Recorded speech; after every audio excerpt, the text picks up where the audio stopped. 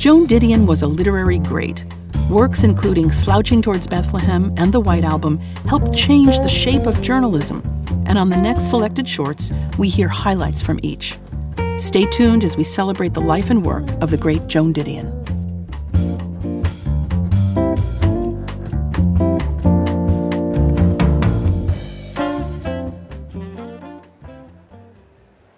I'm your host, Meg Wolitzer, and you're listening to Selected Shorts, where our greatest actors transport us through the magic of fiction, one short story at a time. Joan Didion was beloved by generations of readers. She wrote novels and screenplays, as well as memoirs and essays that occupy a singular place in the cultural imagination. Sophisticated, knowing, a writer with a style and a voice that you could recognize anywhere. Taking up the torch of what was called new journalism, she placed herself squarely in her reportage. She was a distant, cool-eyed observer searching for order in a world determined to fall apart. Didion spoke to the obvious but often ignored elements underpinning American culture, including race and class, while candidly sharing her own life and thinking. Her writing was pithy, philosophical, piquant, seemingly casual, yet full of incisive revelation. When Didion died in 2021, her star was undimmed. You never know which writers will continue to be read after they're gone, but Didion's influence only seems to expand over time. I think it's still expanding. In this hour, essays that reveal the two sides of Joan Didion. One, the adult Didion, at the edge of a nervous breakdown, reporting from California in the late 60s. And the other, a youthful Didion, full of hope and life, living in New York and discovering how everything in her life is beginning to change. Didion's essay, The White Album, famously begins with the line, "We tell ourselves stories in order to live." Here, these stories are jarring visions of the late 60s, distilled in crisp, propulsive sentences. To inhabit Didion's complex world, we have an actor best known for her longtime role on the series L.A. Law. This is Jill Eikenberry performing an excerpt from Joan Didion's The White Album.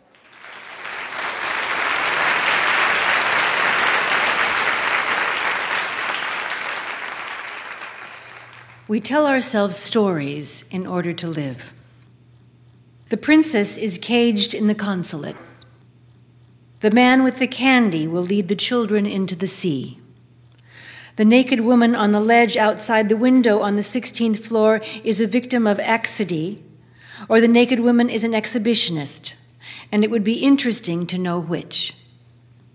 We tell ourselves that it makes some difference whether the naked woman is about to commit a mortal sin, or is about to register a political protest, or is about to be, the Aristophanic view, snatched back to the human condition by the fireman in priest's clothing just visible in the window behind her, the one smiling at the telephoto lens. We look for the sermon in the suicide, for the social or moral lesson in the murder of 5. We interpret what we see, select the most workable of the multiple choices. We live entirely, especially if we are writers, by the imposition of a narrative line upon disparate images, by the ideas with which we have learned to freeze the shifting phantasmagoria which is our actual experience. Or at least we do for a while. I'm talking here about a time when I began to doubt the premises of all the stories I had ever told myself. A common condition, but one I found troubling. I suppose this period began around 1966 and continued until 1971. During those 5 years, I appeared, on the face of it, a competent enough member of some community or another, a signer of contracts and air travel cards, a citizen.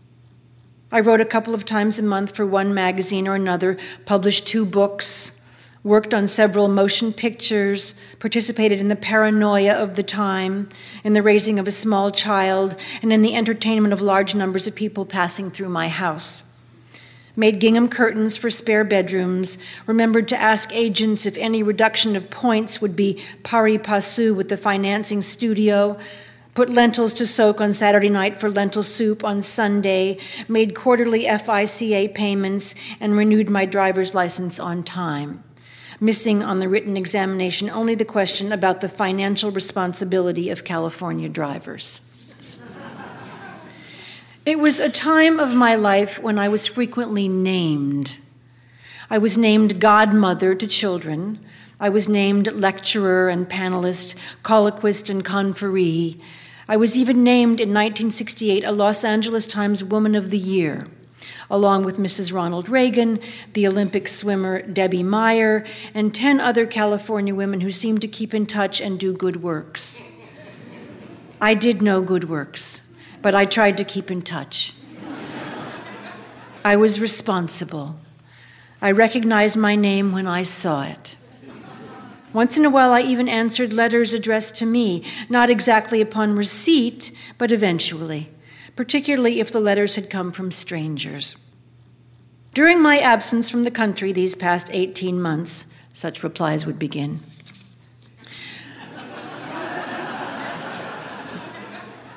This was an adequate enough performance as improvisations go. The only problem was that my entire education, everything I had ever been told or had told myself, insisted that the production was never meant to be improvised. I was supposed to have a script and had mislaid it. I was supposed to hear cues and no longer did. I was meant to know the plot, but all I knew was what I saw. Flash pictures in variable sequence, images with no meaning beyond their temporary arrangement. Not a movie, but a cutting room experience. In what would probably be the middle of my life, I wanted still to believe in the narrative and in the narrative's intelligibility. But to know that one could change the sense with every cut was to begin to perceive the experience as rather more electrical than ethical. During this period, I spent what were for me the usual proportions of time in Los Angeles and New York and Sacramento. I spent what seemed to many people I knew an eccentric amount of time in Honolulu, the particular aspect of which lent me the illusion that I could any minute order from room service a revisionist theory of my own history garnished with a Vanda orchid. I watched Robert Kennedy's funeral on a veranda at the Royal Hawaiian Hotel in Honolulu, and also the first reports from My Lai. I read all of George Orwell on the Royal Hawaiian Beach, and I also read in the papers that came one day late from the mainland the story of Betty Lansdowne Fouquet, a 26-year-old woman with faded blonde hair who put her 5-year-old daughter out to die on the center divider of Interstate 5, some miles south of the last Bakersfield exit. The child, whose fingers had to be pried loose from the cyclone fence when she was rescued 12 hours later by the California Highway Patrol, reported that she had run after the car carrying her mother and stepfather and brother and sister for a long time. Certain of these images did not fit into any narrative I knew. In June of this year, patient experienced an attack of vertigo, nausea, and a feeling that she was going to pass out. A thorough medical evaluation elicited no positive findings, and she was placed on Elavil, 20 milligrams TID. The Rorschach record is interpreted as describing a personality in process of deterioration with abundant signs of failing defenses and increasing inability of the ego to mediate the world of reality and to cope with normal stress. Emotionally, patient has alienated herself almost entirely from the world of other human beings. Her fantasy life appears to have been virtually completely preempted by primitive, regressive, libidinal preoccupations, many of which are distorted and bizarre.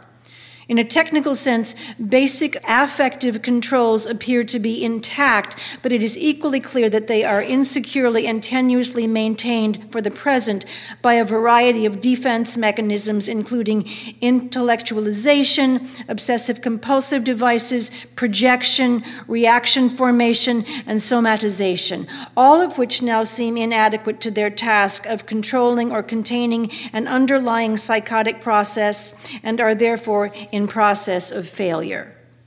The content of patients' responses is highly unconventional and frequently bizarre, filled with sexual and anatomical preoccupations, and basic reality contact is obviously and seriously impaired at times. In quality and level of sophistication, patients' responses are characteristic of those of individuals of high, average, or superior intelligence, but she is now functioning intellectually in impaired fashion at barely average level. Patients' thematic productions on the thematic apperception test emphasize her fundamentally pessimistic, fatalistic, and depressive view of the world around her. It is as though she feels deeply that all human effort is foredoomed to failure, a conviction which seems to push her further into a dependent, passive withdrawal. In her view, she lives in a world of people moved by strange, conflicted, poorly comprehended, and above all, devious motivations which commit them inevitably to conflict and failure. The patient to whom this psychiatric report refers is me. The tests mentioned, the Rorschach, the thematic apperception test, the sentence completion test, and the Minnesota multiphasic personality test, were administered privately in the outpatient psychiatric clinic at St. John's Hospital in Santa Monica in the summer of 1968. Shortly after I suffered the attack of vertigo and nausea mentioned in the first sentence, and shortly before I was named a Los Angeles Times Woman of the Year. By way of comment, I offer only that an attack of vertigo and nausea does not now seem to me an inappropriate response to the summer of 1968.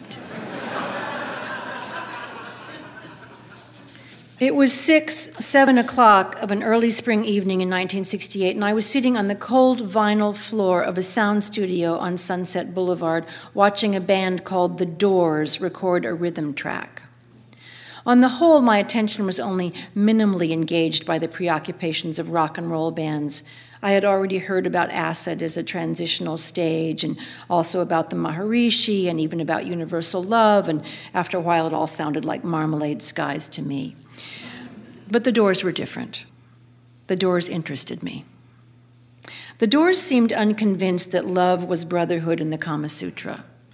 The Doors' music insisted that love was sex, and sex was death, and therein lay salvation.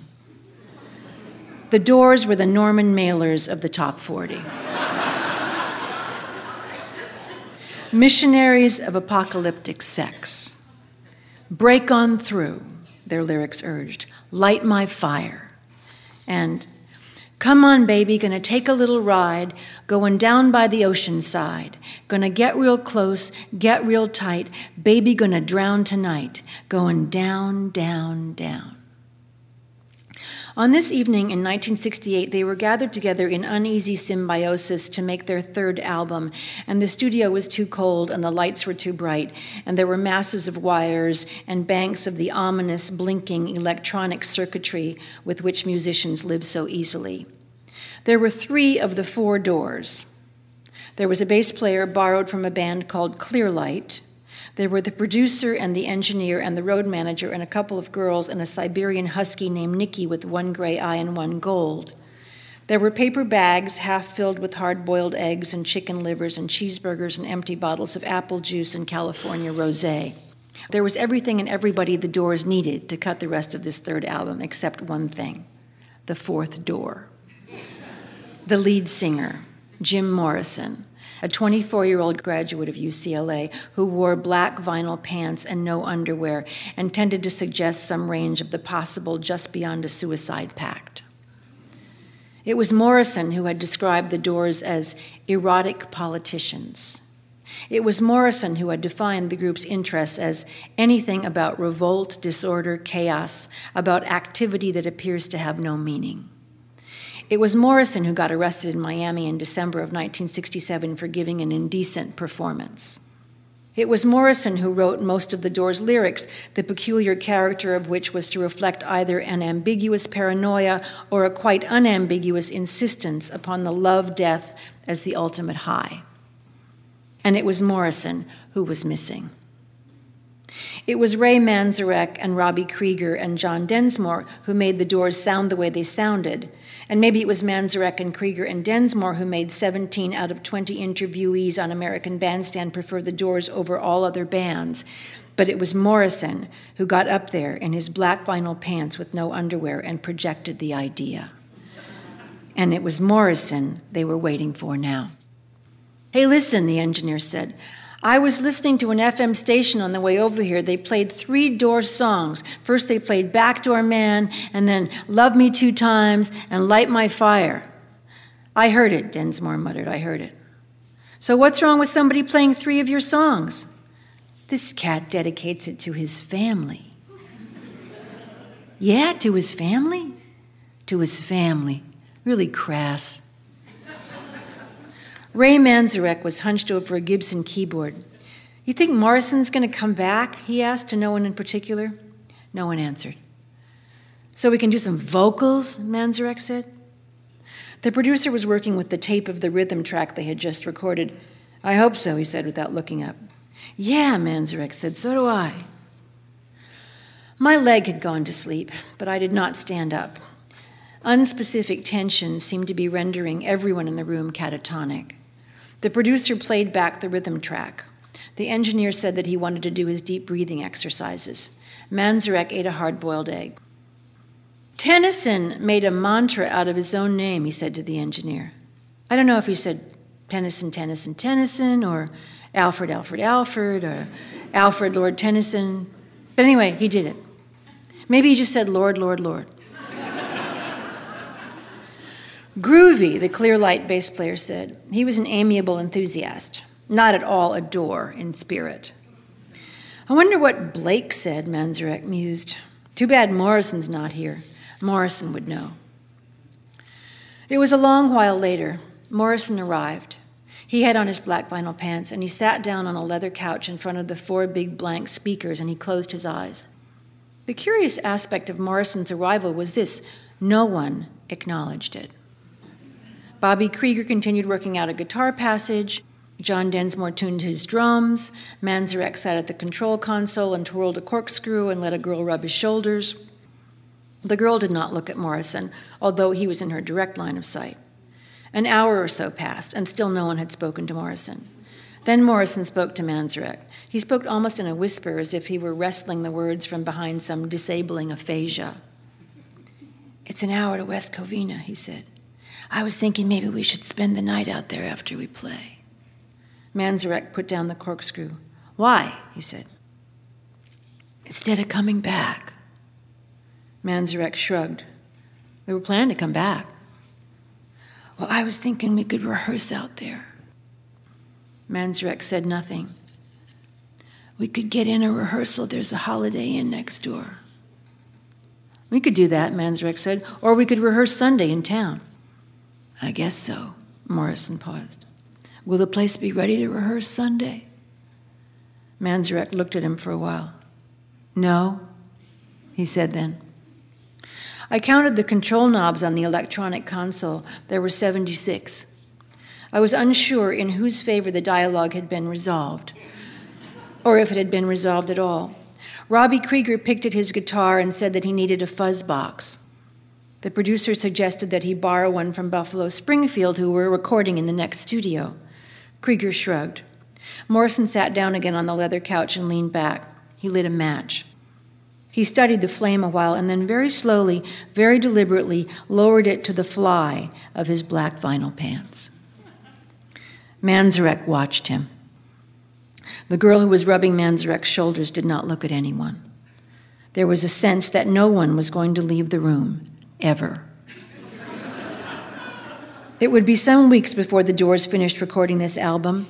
I did not see it through.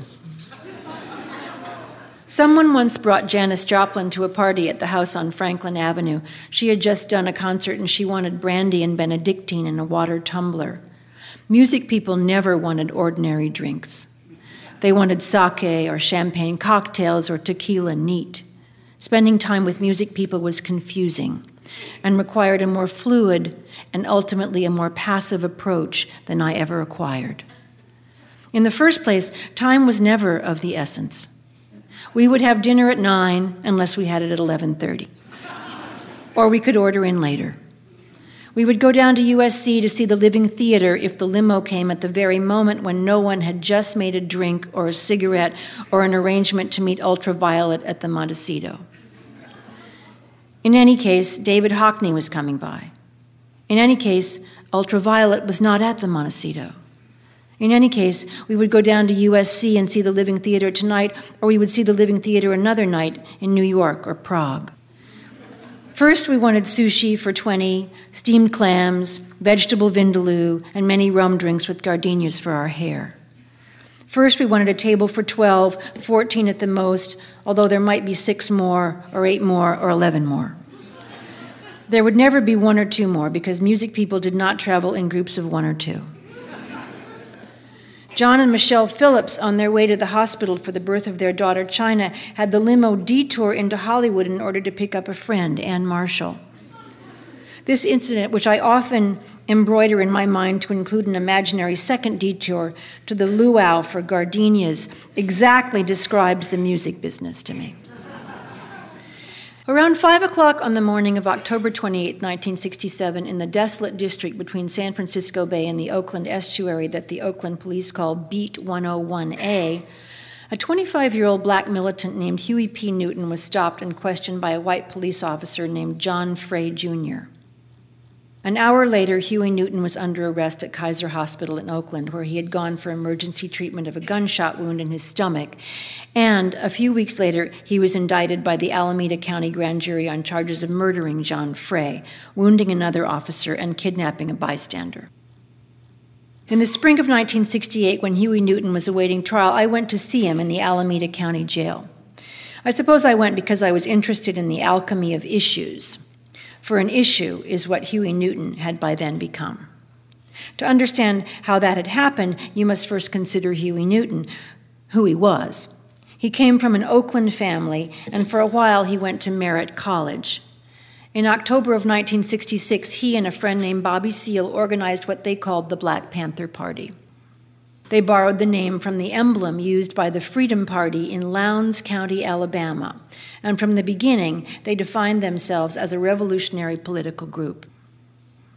The Oakland police knew the Panthers and had a list of the 20 or so Panther cars. I'm telling you neither that Huey Newton killed John Frey nor that Huey Newton did not kill John Frey. For in the context of revolutionary politics, Huey Newton's guilt or innocence was irrelevant. I am telling you only how Huey Newton happened to be in the Alameda County Jail and why rallies were held in his name, demonstrations organized whenever he appeared in court. Let's spring Huey, the buttons read, 50 cents each. And here and there on the courthouse steps among the Panthers with their berets and sunglasses, the chants would go up. Get your M31, 'cause baby, we gonna have some fun. Boom, boom, boom, boom. Fight on, brother, a woman would add in the spirit of a good-natured amen. Bang, bang. Bullshit, bullshit, can't stand the game. White man's playing. One way out, boom, boom, boom, boom. In the corridor downstairs in the Alameda County Courthouse, there was a crush of lawyers and CBC correspondents and cameramen and people who wanted to visit Huey. Eldridge doesn't mind if I go up, one of the latter said to one of the lawyers.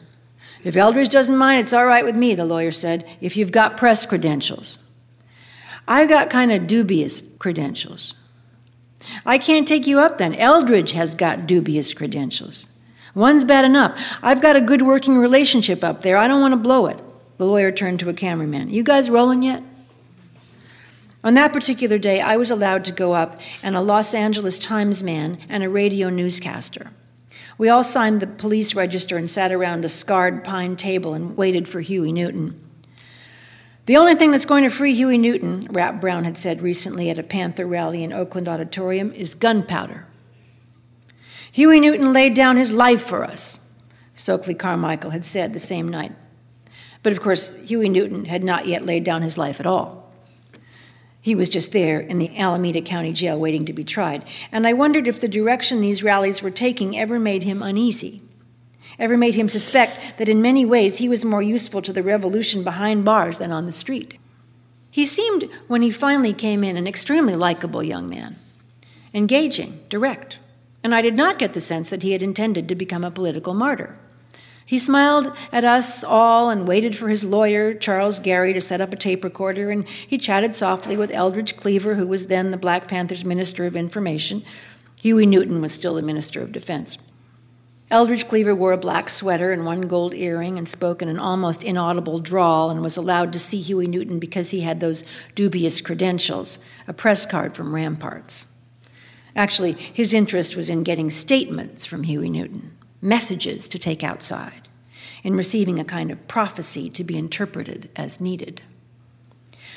"We need a statement, Huey, about the 10-point program," Eldridge Cleaver said, "so I'll ask you a question, see, and you answer it." "How's Bobby?" Huey Newton asked. "He's got a hearing on his misdemeanor, see." "I thought he had a felony." "Well, that's another thing, the felony. He's also got a couple of misdemeanors." Once Charles Gary had set up the tape recorder, Huey Newton stopped chatting and started lecturing, almost without pause. He talked, running the words together because he had said them so many times before, about the American capitalistic materialistic system and so-called free enterprise and the fight for the liberation of black people throughout the world. Every now and then, Eldridge Cleaver would signal Huey Newton and say something like, "There are a lot of people interested in the executive mandate number 3 you've issued on the Black Panther Party. Huey, care to comment?" And Huey Newton would comment, "Yes, mandate number 3 is this demand from the Black Panther Party speaking for the black community. Within the mandate, we admonish the racist police force." I kept wishing that he would talk about himself, hoping to break through the wall of rhetoric, but he seemed to be one of those autodidacts for whom all the things specific and personal present themselves as minefields to be avoided even at the cost of coherence, for whom safety lies in generalization. The newspaper man, the radio man, they tried. Question: "Tell us something about yourself, Huey. I mean, your life before the Panthers." Answer: "Before the Black Panther Party, my life was very similar to that of most black people in this country." Question: "Well, your family, some incidents you remember, the influences that shaped you."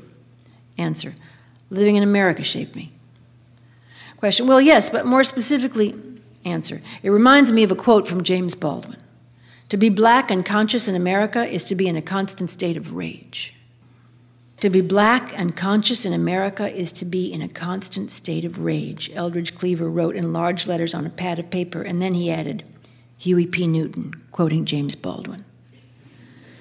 I could see it emblazoned above the speaker's platforms at a rally, imprinted on the letterhead of an ad hoc committee still unborn. As a matter of fact, almost everything Huey Newton said had the ring of being a quotation, a pronouncement, to be employed when the need arose. I had heard Huey P. Newton on racism.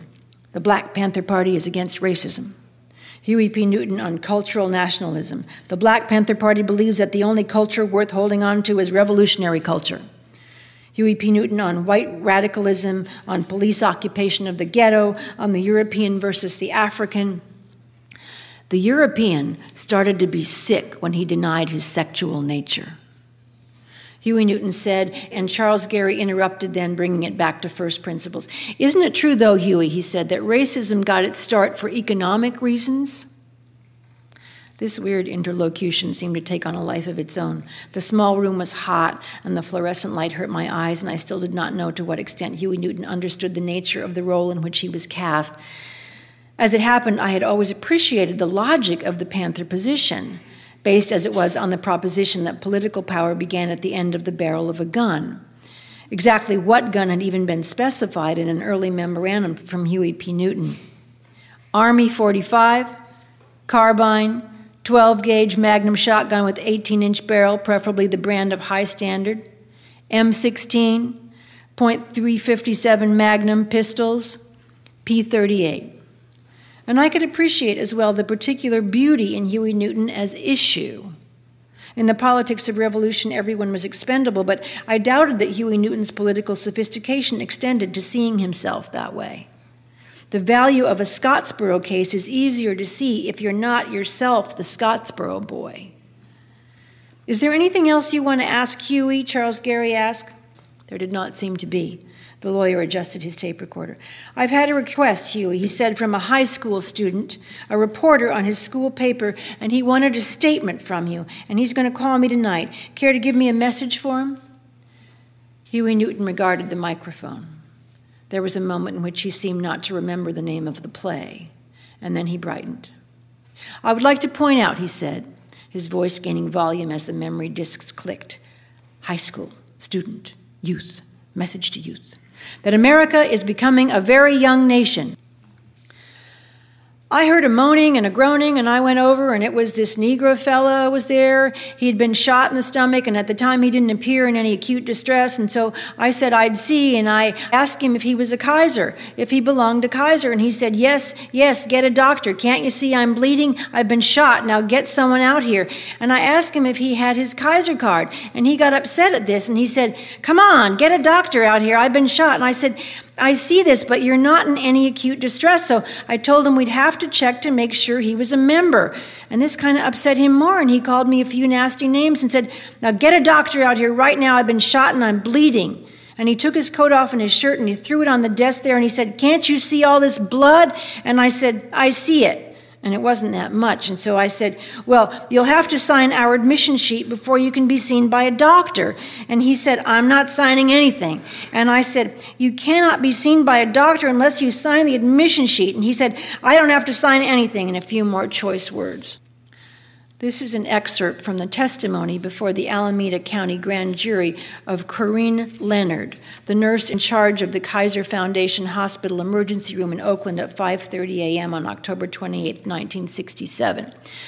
The Negro fellow was, of course, Huey Newton, wounded that morning during the gunfire which killed John Frey.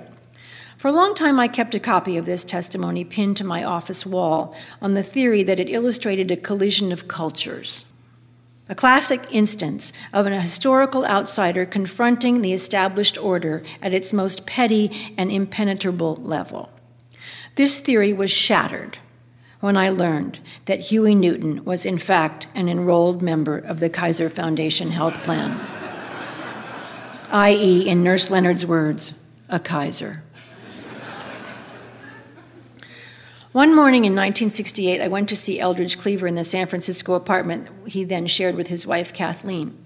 To be admitted to this apartment, it was necessary to ring first and then stand in the middle of Oak Street at a place which could be observed clearly from the Cleavers' apartment. After this scrutiny, the visitor was, or was not, buzzed in. I was, and I climbed the stairs to find Kathleen Cleaver in the kitchen frying sausage, and Eldridge Cleaver in the living room listening to a John Coltrane record, and a number of other people all over the apartment. People everywhere. People standing in the doorways and people moving around in one another's peripheral vision and people making and taking telephone calls. When can you move on that? I would hear in the background, and you can't bribe me with a dinner, man. Those Guardian dinners are all old left, like a wake. Most of these other people were members of the Black Panther Party, but one of them, in the living room, was Eldridge Cleaver's parole officer. It seems to me that I stayed about an hour. It seems to me that the three of us, Eldridge Cleaver, his parole officer, and I, mainly discussed the commercial prospects of Soul on Ice, which it happened was being published that day. We discussed the advance, $5,000. We discussed the size of the first printing, 10,000 copies. We discussed the advertising budget, and we discussed the bookstores in which copies were or were not available.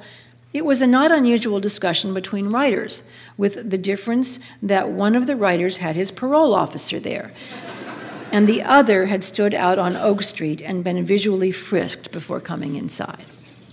Many people I know in Los Angeles believe that the 60s ended abruptly on August 9th, 1969. Ended at the exact moment when word of the murders on Shalo Drive traveled like brush fire through the community, and in a sense, this was true. The tension broke that day. The paranoia was fulfilled. In another sense, the 60s did not truly end for me until January of 1971, when I left the house on Franklin Avenue and moved to a house on the sea. This particular house on the sea had itself been very much a part of the 60s. And for some months after we took possession, I would come across souvenirs of that period in its history, a piece of Scientology literature beneath a drawer lining, a copy of Stranger in a Strange Land stuck deep on a closet shelf. But after a while, we did some construction, and between the power saws and the sea wind, the place got exorcised. I have known since then very little about the movements of the people who seemed to me emblematic of those years. I know, of course, that Eldridge Cleaver went to Algeria and came home an entrepreneur. I know that Jim Morrison died in Paris. I know that Linda Kasabian fled in search of the pastoral to New Hampshire, where I once visited her.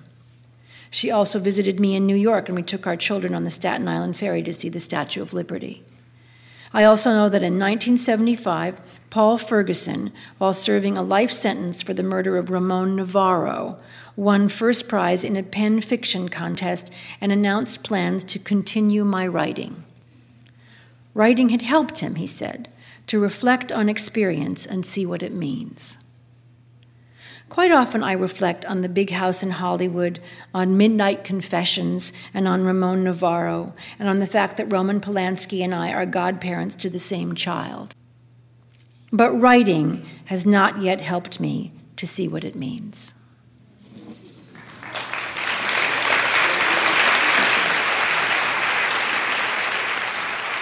That was Jill Eikenberry reading an excerpt of The White Album by Joan Didion. I'm Meg Wolitzer. As any reader goes through life, their collections of books inevitably get winnowed down, but the titles that survive all the moves and Marie Kondo-like bookshelf purges let you know that they matter. My copy of The White Album has made the cut several times in the 4 decades since I bought it. The book excited me so much when I first read it. A writer can do all that, I thought? Well, that writer could. She was often praised for the carefully crafted maxims in her writing. If you Google Didion quotes, you'll find dozens of examples that could be stitched like samplers and hung on the wall. Yet her deadpan wit is mentioned much less often. Fortunately, live audience reactions help us recognize just how funny Didion could be, even if it's often a kind of sophisticated gallows humor. When we return, Joan Didion remembers a blithe, youthful version of herself living in New York City. You're listening to Selected Shorts, recorded live in performance at Symphony Space in New York City and at other venues nationwide.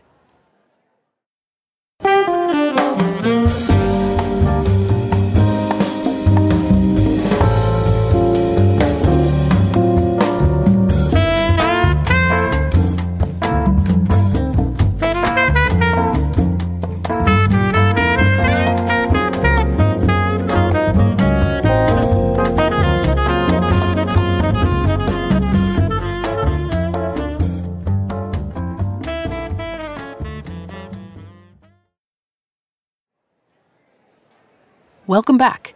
This is Selected Shorts, where our greatest actors transport us through the magic of fiction, one short story at a time.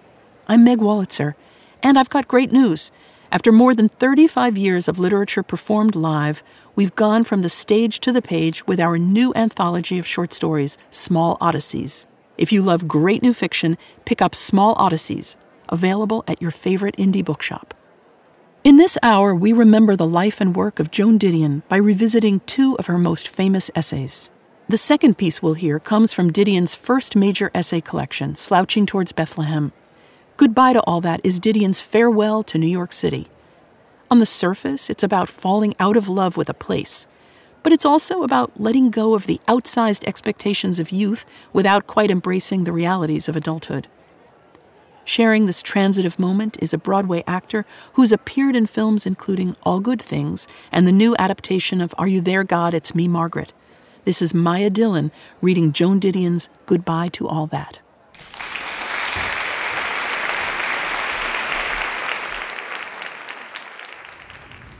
How many miles to Babylon? 70 miles and 10. Can I get there by candlelight? Yes, and back again. If your feet are nimble and light, you can get there by candlelight. It is easy to see the beginnings of things, and harder to see the ends. I can remember now, with a clarity that makes the nerves in the back of my neck constrict, when New York began for me. But I cannot lay my finger upon the moment it ended, can never cut through the ambiguities and second starts and broken resolves to the exact place on the page where the heroine is no longer as optimistic as she once was. When I first saw New York, I was 20, and it was summertime, and I got off at DC-7 at the old Idlewild temporary terminal in a new dress, which had seemed very smart in Sacramento, but seemed less smart already, even in the old Idlewild temporary terminal. And the warm air smelled of mildew, and some instinct programmed by all the movies I had ever seen, and all the songs I had ever heard sung, and all the stories I had ever read about New York, informed me that it would never be quite the same again. In fact, it never was. Sometime later, there was a song on all the jukeboxes on the Upper East Side that went, "But where is the schoolgirl who used to be me?" And if it was late enough at night, I used to wonder that. I know now that almost everyone wonders something like that, sooner or later, and no matter what he or she is doing. But one of the mixed blessings of being 20 and 21, and even 23, is the conviction that nothing like this, all evidence to the contrary notwithstanding, has ever happened to anyone before. Of course, it might have been some other city, had circumstances been different, and the time been different, and had I been different. Might have been Paris, or Chicago, or even San Francisco. But because I am talking about myself, I am talking here about New York. That first night, I opened my window on the bus into town and watched for the skyline. But all I could see were the wastes of Queens and the big signs that said Midtown Tunnel this lane, and then a flood of summer rain. Even that seemed remarkable and exotic, for I had come out of the West where there was no summer rain. And for the next 3 days, I sat wrapped in blankets in a hotel room, air-conditioned to 35 degrees, and tried to get over a bad cold and a high fever. It did not occur to me to call a doctor because I knew none. And although it did occur to me to call the desk and ask that the air conditioner be turned off, I never called, because I did not know how much to tip whoever might come. Was anyone ever so young? I am here to tell you that someone was. All I could do during those 3 days was talk long distance to the boy I already knew I would never marry in the spring. I would stay in New York, I told him, just 6 months, and I could see the Brooklyn Bridge from my window. As it turned out, the bridge was the Triborough. And I stayed 8 years. In retrospect, it seems to me that those days, before I knew the names of all the bridges, were happier than the ones that came later. But perhaps you will see that as we go along. Part of what I want to tell you is what it is like to be young in New York, how 6 months can become 8 years with the deceptive ease of a film dissolve. For that is how those years appear to me now, in a long sequence of sentimental dissolves and old-fashioned trick shots. The Seagram building fountains dissolve into snowflakes. I enter a revolving door at 20 and come out a good deal older and on a different street. But most particularly, I want to explain to you, and in the process perhaps to myself, why I no longer live in New York. It is often said that New York is a city for only the very rich and the very poor. It is less often said that New York is also, at least for those of us who came there from somewhere else, a city for only the very young.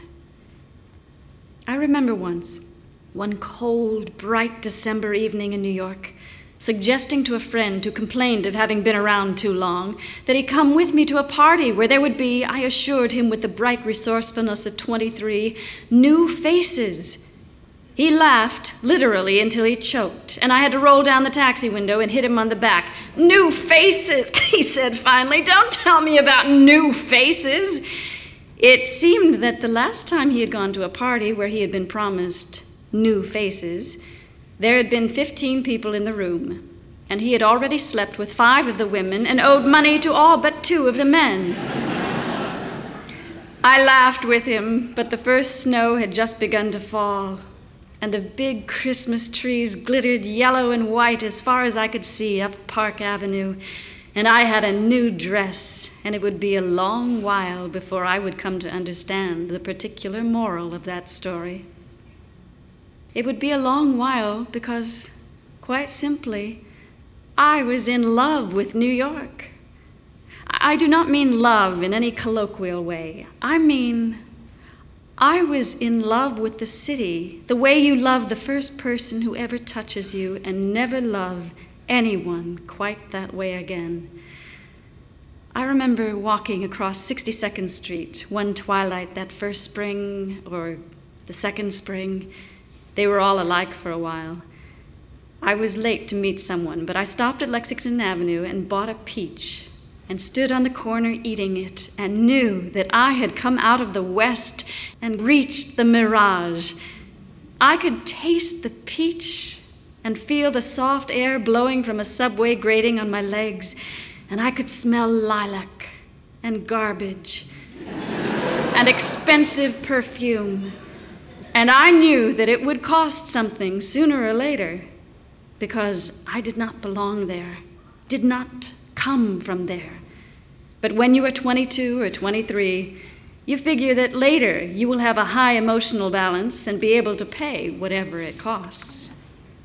I still believed in possibilities then, still had the sense, so peculiar to New York, that something extraordinary would happen any minute, any day, any month. I was making only $65 or $70 a week then. Put yourself in Hattie Carnegie's hands, I was advised without the slightest trace of irony by an editor of the magazine for which I worked. So little money that some weeks I had to charge food at Bloomingdale's gourmet shop in order to eat. A fact which went unmentioned in the letters I wrote to California. I never told my father that I needed money because then he would have sent it. And then I would never know if I could do it by myself. At that time, making a living seemed a game to me with arbitrary but quite inflexible rules. And except on a certain kind of wintry evening, 6:30 in the 70s, say, already dark and bitter with a wind off the river, when I would be walking very fast toward a bus and would look in the bright windows of brownstones and see cooks working in clean kitchens and imagine women lighting candles on the floor above and beautiful children being bathed on the floor above that. Except on nights like those, I never felt poor. I had the feeling that if I needed money, I could always get it.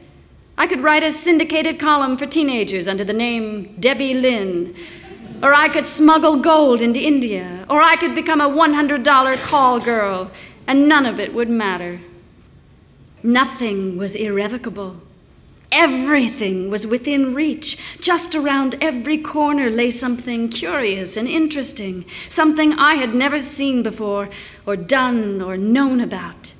I could go to a party and meet someone who called himself Mr. Emotional Appeal and ran the Emotional Appeal Institute for Tina Onassis Blandford.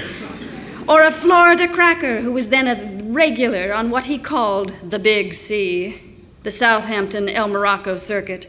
"I'm well connected on the Big C, honey," he would tell me over collard greens on his vast borrowed terrace.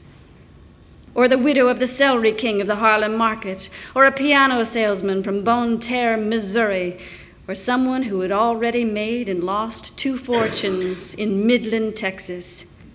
I could make promises to myself and to other people, and there would be all the time in the world to keep them. I could stay up all night and make mistakes, and none of it would count. You see, I was in a curious position in New York. It never occurred to me that I was living a real life there. In my imagination, I was always there for just another few months, just until Easter or Christmas or the first warm day in May. For that reason, I was most comfortable in the company of Southerners. They seemed to be in New York as I was, on some indefinitely extended leave from wherever they belonged, disciplined to consider the future, temporary exiles, who always knew when the flights left for New Orleans or Memphis or Richmond or, in my case, California. Someone who lives always with a plane schedule in the drawer lives on a slightly different calendar. Christmas, for example, was a difficult season. Other people could take it in stride, going to Stowe or going abroad or going for the day to their mother's places in Connecticut. Those of us who believed that we lived somewhere else would spend it making and canceling airline reservations, waiting for weather-bound flights as if for the last plane out of Lisbon in 1940, and finally comforting one another, those of us who were left, with the oranges and mementos and smoked oyster stuffings of childhood, gathering close, colonials in a far country, which is precisely what we were. I am not sure that it is possible for anyone brought up in the East to appreciate entirely what New York, the idea of New York, means to those of us who came out of the West and the South. To an Eastern child, particularly a child who has always had an uncle on Wall Street and who has spent several hundred Saturdays first at FAO Schwartz and being fitted for shoes at Best's, and then waiting under the Biltmore clock and dancing to Lester Lannon, New York is just a city, albeit the city, a plausible place for people to live. But to those of us who came from places where no one had heard of Lester Lannon, and Grand Central Station was a Saturday radio program, where Wall Street and Fifth Avenue and Madison Avenue were not places at all, but abstractions, money and high fashion and the hucksters. New York was no mere city. It was instead an infinitely romantic notion, the mysterious nexus of all love and money and power, the shining and perishable dream itself. To think of living there was to reduce the miraculous to the mundane. One does not live at Xanadu. In fact, it was difficult in the extreme for me to understand those young women for whom New York was not simply an ephemeral estoril, but a real place. Girls who bought toasters and installed new cabinets in their apartments and committed themselves to some reasonable future. I never bought any furniture in New York. For a year or so, I lived in other people's apartments. After that, I lived in the 90s in an apartment furnished entirely with things taken from storage by a friend whose wife had moved away. And when I left the apartment in the 90s, that was when I was leaving everything, when it was all breaking up. I left everything in it, even my winter clothes, and the map of Sacramento County I had hung on the bedroom wall to remind me who I was. And I moved into a monastic 4-room floor-through on 75th Street. Monastic is perhaps misleading here, implying some chic severity. Until after I was married and my husband moved some furniture in, there was nothing at all in those 4 rooms except a cheap double mattress and box springs ordered by telephone the day I decided to move, and 2 French garden chairs lent me by a friend who imported them. It strikes me now that the people I knew in New York all had curious and self-defeating sidelines. They imported garden chairs which did not sell very well at Hammacher Schlemmer, or they tried to market hair straighteners in Harlem, or they ghosted exposés of Murder Incorporated for Sunday supplements. I think that perhaps none of us was very serious, engagé only about our most private lives. All I ever did to that apartment was hang 50 yards of yellow theatrical silk across the bedroom windows because I had some idea that the gold light would make me feel better. But I did not bother to weight the curtains correctly, and all that summer the long panels of transparent golden silk would blow out the windows and get tangled and drenched in the afternoon thunderstorms. That was the year, my 28th, when I was discovering that not all of the promises would be kept, that some things are, in fact, irrevocable, and that it had counted after all, every evasion and every procrastination, every mistake, every word, all of it. That is what it was all about, wasn't it? Promises.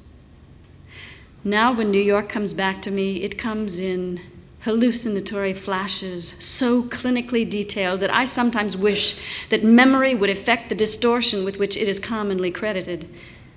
For a lot of the time I was in New York, I used a perfume called Fleur de Roquel, and then L'air de Temps, and now the slightest trace of either can short-circuit my connections for the rest of the day. Nor can I smell Henri Bendel's jasmine soap without falling back into the past, or the particular mixture of spices used for boiling crabs. There were barrels of crab boil in a Czech place in the 80s where I once shopped. Smells, of course, are notorious memory stimuli, but there are other things which affect me the same way. Blue and white striped sheets, vermouth cassis, some faded nightgowns which were new in 1959 or 1960, and some chiffon scarves I bought about the same time. I suppose that a lot of us who have been young in New York have the same scenes on our home screens. I remember sitting in a lot of apartments with a slight headache about 5 o'clock in the morning. I had a friend who could not sleep, and he knew a few other people who had the same problem, and we would watch the sky lighten and have a last drink with no ice and then go home in the early morning light when the streets were clean and wet. Had it rained in the night? We never knew. And the few cruising taxis still had their headlights on, and the only color was the red and green of traffic signals. The White Rose bars opened very early in the morning. I recall waiting in one of them to watch an astronaut go into space, waiting so long that at the moment it actually happened, I had my eyes not on the television screen, but on a cockroach on the tile floor.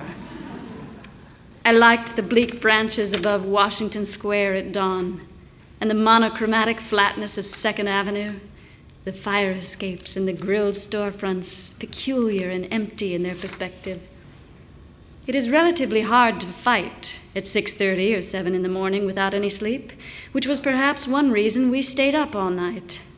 And it seemed to me a pleasant time of day. The windows were shuttered in that apartment in the 90s, and I could sleep a few hours and then go to work. I could work then on 2 or 3 hours sleep and a container of coffee from chock full of nuts.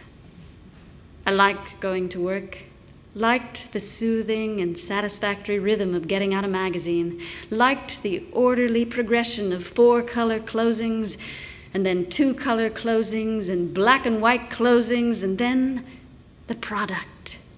No abstraction, but something which looked effortlessly glossy and could be picked up on a newsstand and weighed in the hand.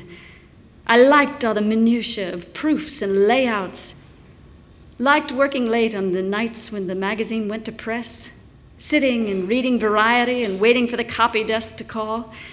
From my office, I could look across town to the weather signal on the Mutual of New York building and the lights that alternately spelled out time and life above Rockefeller Plaza.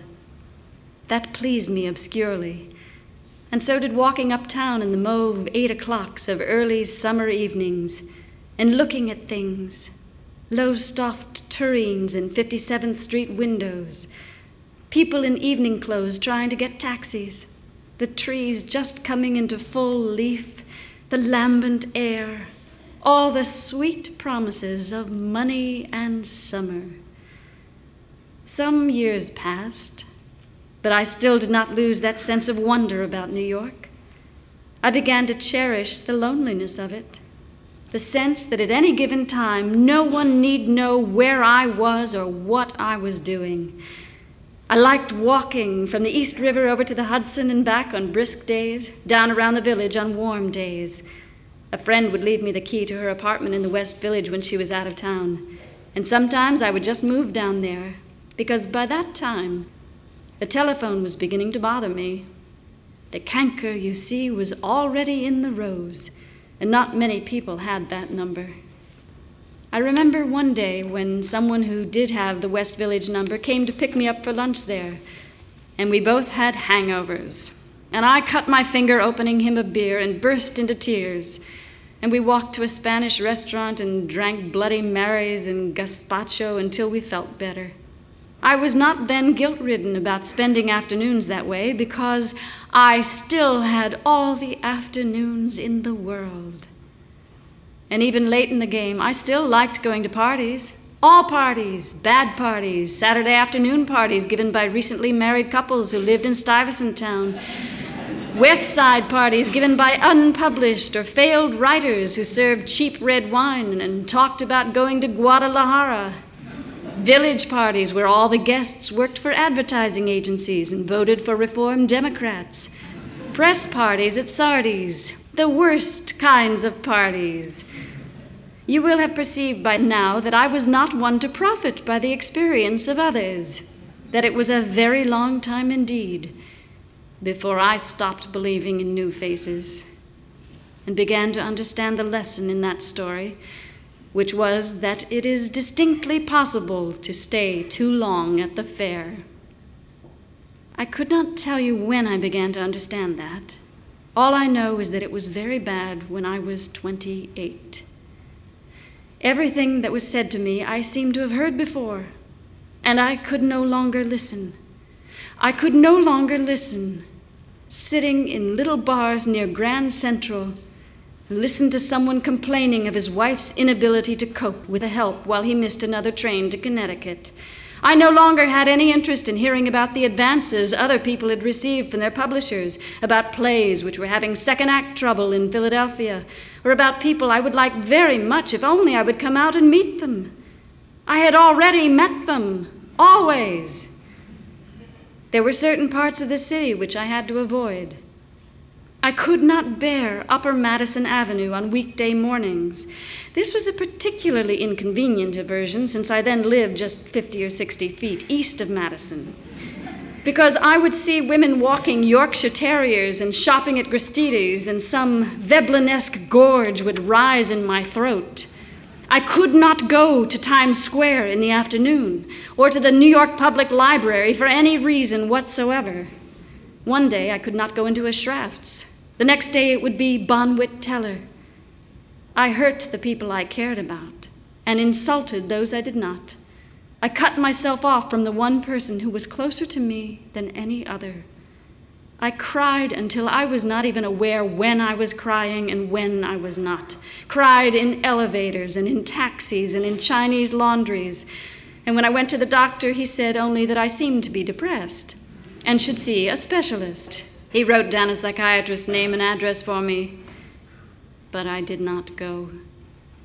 Instead, I got married, which, as it turned out, was a very good thing to do, but badly timed, since I still could not walk on Upper Madison Avenue in the morning, and still could not talk to people, and still cried in Chinese laundries. I had never before understood what despair meant. And I am not sure that I understand now, but I understood that year. Of course, I could not work. I could not even get dinner with any degree of certainty, and I would sit in the apartment on 75th Street, paralyzed, until my husband would call from his office and say gently that I did not have to get dinner, that I could meet him at Michael's Pub or at Toots Shores or at Sardi's East. And then one morning in April, we had been married in January, he called and told me that he wanted to get out of New York for a while, that he would take a 6-month leave of absence, that we could go somewhere. It was 3 years ago that he told me that, and we have lived in Los Angeles since. Many of the people we knew in New York think this a curious aberration, and in fact tell us so. There is no adequate answer to that, and so we give certain stock answers, the answers everyone gives. I talk about how difficult it would be for us to afford to live in New York right now, about how much space we need. All I mean is that I was very young in New York, and that at some point the golden rhythm was broken, and I am not that young anymore. The last time I was in New York was in a cold January, and everyone was ill and tired. Many of the people I used to know there had moved to Dallas, or had gone on antabuse, or had bought a farm in New Hampshire. We stayed 10 days, and then we took an afternoon flight back to Los Angeles. And on the way home from the airport that night, I could see the moon on the Pacific and smell jasmine all around. And we both knew that there was no longer any point in keeping the apartment we still kept in New York. There were years when I called Los Angeles the coast, but they seem a long time ago.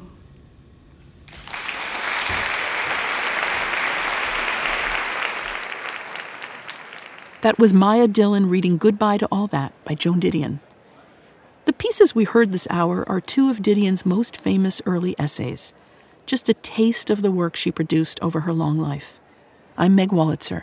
Thanks for joining me for Selected Shorts.